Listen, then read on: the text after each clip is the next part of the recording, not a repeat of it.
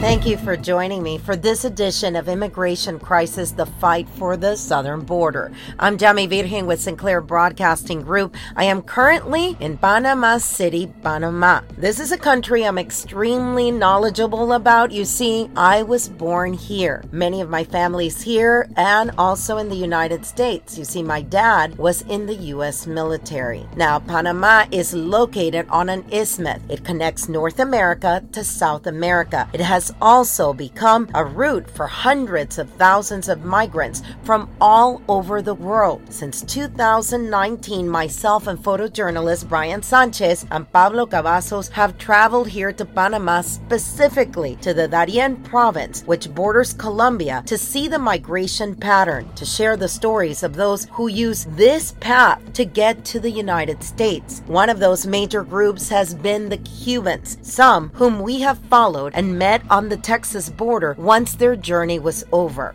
3 years later, the journey through Panama's Darien Gap, one of the most dangerous jungles in the world, continues. Chief Jason Owen, in charge of the Del Rio sector for the U.S. Border Patrol, which includes Eagle Pass and Uvalde, is seeing a lot of those who cross through Panama's Darien Gap in his sector in record numbers. He also knows the pain that many migrants suffer along the way, some even losing their lives. In this segment of Immigration Crisis, the Fight for the Southern Border, Owen sends a message in Spanish to some who may be still here in Panama waiting to continue their migration north before he says it is too late. Chief Owens, I want to start by asking you, what are you seeing right now? We're right now in Panama City. I've been seeing the numbers. I get the numbers often sent to us from Panama as to what they're seeing along the border. And there seems to be some changes. The numbers are still high, but the routes are changing a little bit. Are you starting to hear that at the border there in Del Rio? The traffic that we're seeing is largely the same as it has been for the past several months. And I just kind of pointed out the shifts in traffic patterns that we'll see, whether it's here or in Mexico. That's not uncommon for us to see, depending on the impact that we, our partners in GOM, are having on disrupting that flow and the criminals that are impacting it. So what I basically said, we're not seeing a lot of change on the border compared to what we've been experiencing the last several months, and it's not unusual to see shifts in traffic like that. The changes that I'm hearing here are basically the routes that they are taking. But now that Cubans are also now flying to Nicaragua and then going to, specifically, which I found it very odd, that they're going to Piedras. So they're taking a different route of flying out to Nicaragua because they're finding it more difficult, and as word is getting out, which is amazing to me. We've been seeing people come through the Darien Gap for a while, and all of a sudden, they're changing it, that they're not going through there. But it took it about a year for them to realize how dangerous it is to go through there. Is that surprising to you? Well, so knowing the Darien Gap, not as well as you and your family know it, of course, but that it's surprising to me that anybody would want to risk it and go through that area, because that's been a dangerous area for quite some time. But so much of the shifts in traffic patterns happen because of word of mouth, because of information being shared on social media by those that are coming across, by the smugglers themselves. And so I guess it doesn't surprise me that it could take some time for word to get out and make its way all the way down to those points of origin where folks are actually coming from. But like you, I think it's dangerous, and it has been for quite some time to try and go through that area. So I guess in one sense, from a safety standpoint, that's good news. Tell me about the people that you are seeing. What are your numbers looking like? What are the breakdowns of those numbers? Children, women, what countries? What are you seeing right now? So we're still seeing, like I said, on average of about 1,300 people a day that we're catching, and usually anywhere from 2/3 to 3/4 of that are single adults. So here in Del Rio, the number of family units and unaccompanied children that we're seeing still represent a relatively small number of the overall population that's coming across. The countries that we see the most are the folks from Cuba, from Colombia, from Nicaragua, from Venezuela. that make up the majority of the people that we're currently holding in custody. What are you doing to get ready? I mean, the summer months, and even though it's extremely hot right now in Texas, the summer months are when you guys usually see an uptick, right? It is, and that's where we shift to our rescue posture. We have our Borstar teams and our EMT personnel that are deployed to those high risk areas, especially within the sector, the more remote areas. We have the rescue beacons deployed. We have the special operations group personnel, the national Borstar team that will send personnel down to augment the special operations detachment that we have here at sector. So that more than anything, those are the changes that we typically see every summer, so that we can try and be there as much as possible to make those rescues and save the lives where we can, along with the messaging campaign. And we have a very good strategic communications branch that constantly works on the messaging to put out just how dangerous it is to not only to cross through here, but to make that journey at all. And we've started seeing some of the tactics that the smugglers continue to use. The locking people in trains, locking people in U-Haul trailers or in small compartments. So the dump trucks that we've been seeing that are being used as smuggling methods, where people are they're packed in, and it's there's no air conditioning, there's no water, and they're there for hours, and we've had people die already that have been in those conditions. And as we've continually said for years now, the smugglers absolutely do not care. So messaging about being aware of the dangers in those tactics, and to not put yourself in that situation, the dangers that come with crossing through an environment like Del Rio, where it's desert, there's not a lot of water, extreme temperatures. Trying to make sure people are aware and educated what they're facing if they're going to be putting themselves in this type of a situation.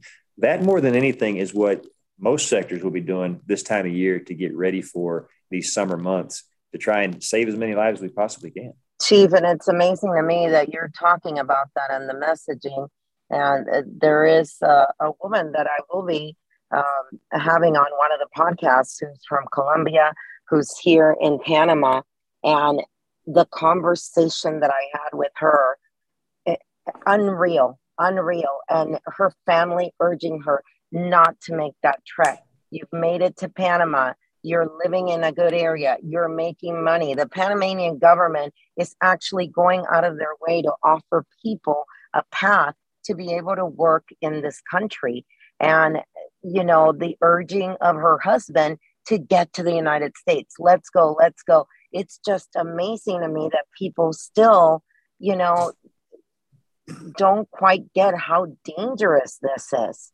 And that's something that we contend with almost every day. I mean, so I think whenever people hear us talking about the dangers and that it's not worth making the trip, they may question our motives because from an enforcement standpoint, we're there to stop any illicit traffic coming across the border. But it comes from a good place. It comes from the men and women that are out there in the field each and every day, that we are the ones that actually see these deaths. We are the ones that actually make these rescues. We see the conditions that these people find themselves in. Some of them are lucky to escape with their lives. We are the ones that are providing the emergency medical care to these folks whenever they're massively dehydrated or they're injured along the way. We're the ones that see the inside of these stash houses or have to go inside these tractor trailers when it's 150 plus degrees to help pull these folks out. When we're talking about the dangers of this trip, it's coming from experience. It's coming from being there and seeing what these folks are having to go through. It's absolutely not worth it from the moment these folks leave their home and they put themselves in the hands of criminals. Let's be very frank with who these smugglers are. These are criminals that are trying to circumvent the processes that multiple countries have in place, and they do not care if you live or die. They do not care. All they care about is making as much money as they possibly can. It's unfortunately, a very lucrative business for them, but it comes at the cost of lives of innocent people. And that's what we see each and every day, especially here in a place like Del Rio. Yeah, and I think also with the population that you're getting now, you hit it also.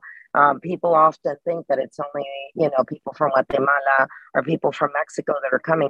There's people from Colombia and Venezuela that are now coming at a different rate because of the political situation in their country. But those people, a lot of them, are not quite ready for the realities of what it is when you're trying to cross like this. A lot of these people are educated and may not have lived, out in a farm, rural area where you're going to have to survive in extreme heat. And I think, I don't know, tell me, how surprised do you think a lot of them are when they have to go through all of this and they come, you know, asking for help from Border Patrol? Well, and I'll go one step further before I answer that question, Yami, to kind of reinforce what you just said. So just here in Del Rio alone, this fiscal year, we have caught people from 107 different countries. So it is not just folks from the Northern Triangle. It is not just folks from Central or South America. We're talking about people from all over the world that have no idea what's in store for them whenever they move through environments like this. And I can tell you from personal experience, when I was on the Borstar team and taking part in these rescue efforts out in California, we would come across people that were told by the smugglers that it was a 2-hour walk, and they would have one bottle of water. And sometimes they would be wearing shorts and sandals. And we knew, and the smugglers knew, that it was several days by foot to get to where they were going.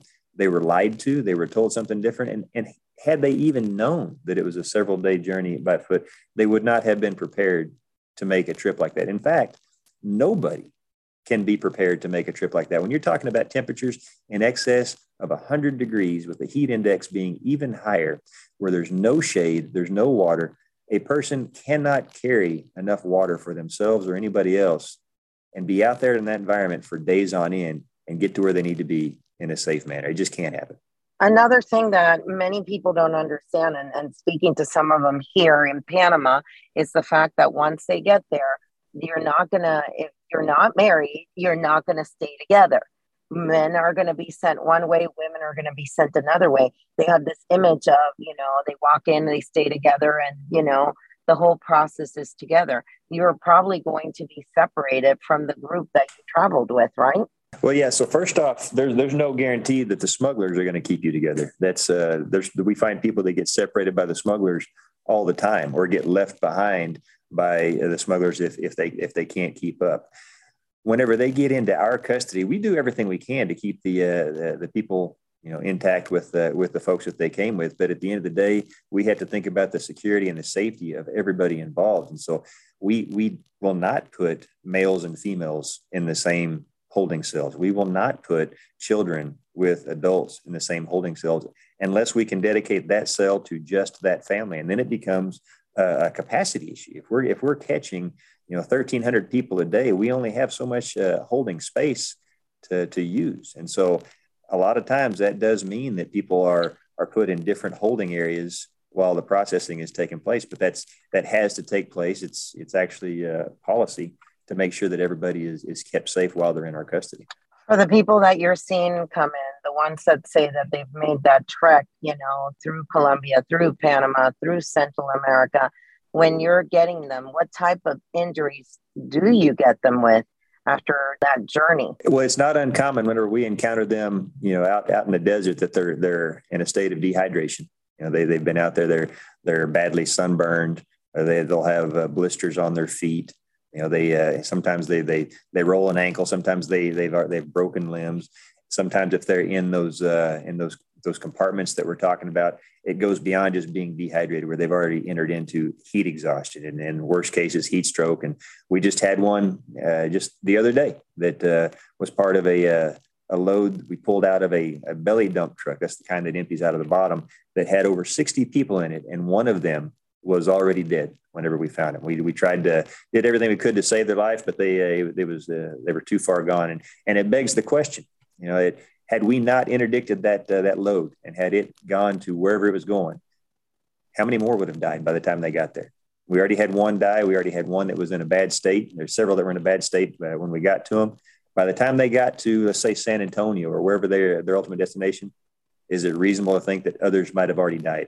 And what would have happened to them? What would the smugglers have done?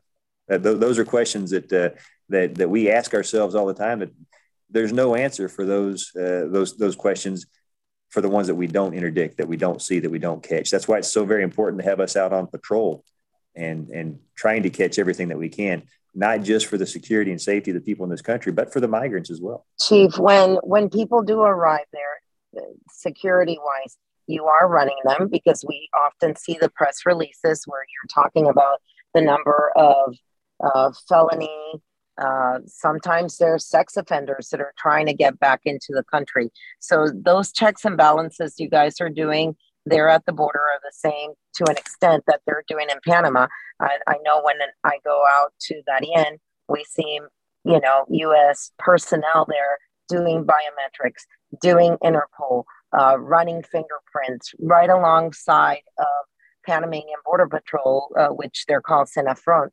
So that job that they're doing there, they may catch some of them, but you still have to run them through when they get there to the border, correct? That's absolutely right. So that's at the end of the day, we all have to remember what the mission of the U.S. Border Patrol is, and that is border security. Our mission is a security mission, and it's important not to conflate the security mission with immigration and the humanitarian mission that comes with that. The concern that for us that comes from the influx that we're seeing right now is that it takes us off of that security mission. The people that we put out on social media that we're coming across, that's to create awareness of there are criminal elements out there that are taking advantage of this humanitarian crisis, of this migration influx that we're seeing. There are bad people that are trying to either mix in with these economic migrants that are trying to come in looking for a better way of life. There are people that are trying to evade our capture by crossing in other areas where we can't be because we're dealing with that humanitarian crisis. That is what impacts the people of this country each and every day. That some of these people that we see, we're talking convicted murderers, we're talking people that they're sexual predators, they've done jail time, they're narcotic smugglers, they're gang members, they come from special interest countries that have a known terrorist nexus.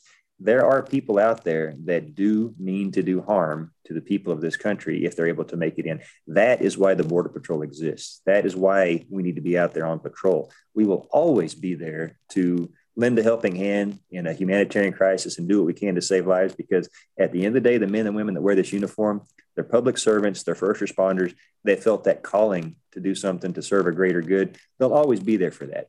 But while they're occupied in that mission, they're not able to do the mission that the American people depend on them to do each and every day on the security front.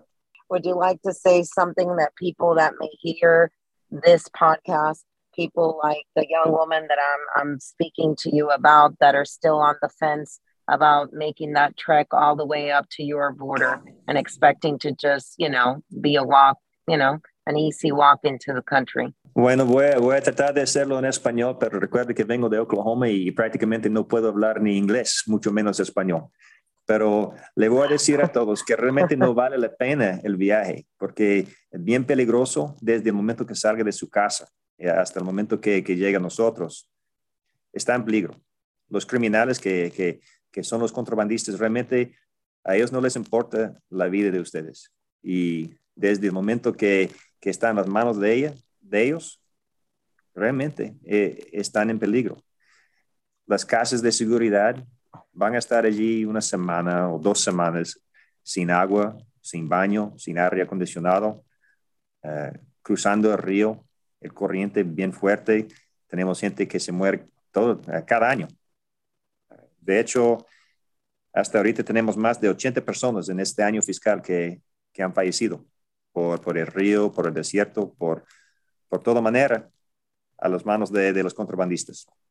Y los trailers y las camionetas iguales. Y una vez que llega a su destino, a saber lo que va a pasar, porque realmente esa gente le van a poner a trabajar en condiciones muy graves. Y si viene con su familia, si viene con niños, es peor, porque imagínense, tenemos criminales sexuales cruzando por la misma ruta que ustedes están pensando en cruzar. Tenemos criminales denunciados por homicidio, de maras, de traficantes de drogas, cruzando por la misma ruta que ustedes están pensando en cruzar. Entonces, cuando digo que no vale la pena este viaje, que es que está bien peligroso. Es de corazón que digo eso. Your Spanish is very good, and that message will definitely come across to those people who will hear this message. And I will be playing this message for this woman from Colombia who's on the fence on what to do. Her husband urging her, let's go to America. And she's looking around going, I have a good life here in Panama. Why should I try and attempt this? So I think your words will be heard by her and other people who are right now trying to decide, do we continue? Do we stay where we're at right now when they're offering us work and a place to make a good living and a good life without putting our lives in danger? So I really appreciate your words, and I really appreciate your job and the mission and the job that all the men and women are doing down there in Del Rio. Well, thank you, Yamis. And again, on behalf of all of us here, thank you for what you're doing to get that message out there. I do think it will save lives ultimately. That was Chief Owen in charge of the Del Rio sector, which includes Uvalde and Eagle Pass for the U.S. Border Patrol. That message from Owen will be shared with a young woman here in Panama who's from Colombia and is still deciding if she will follow her husband or stay here and make a life in this country who right now has accepted her. I sit down with her in our next segment. In Panama City, Republic of Panama, for Sinclair Broadcasting, I am Jami Virgen. Thank you for joining us, and be on the lookout for our next edition of Immigration Crisis, the Fight for the Southern Border.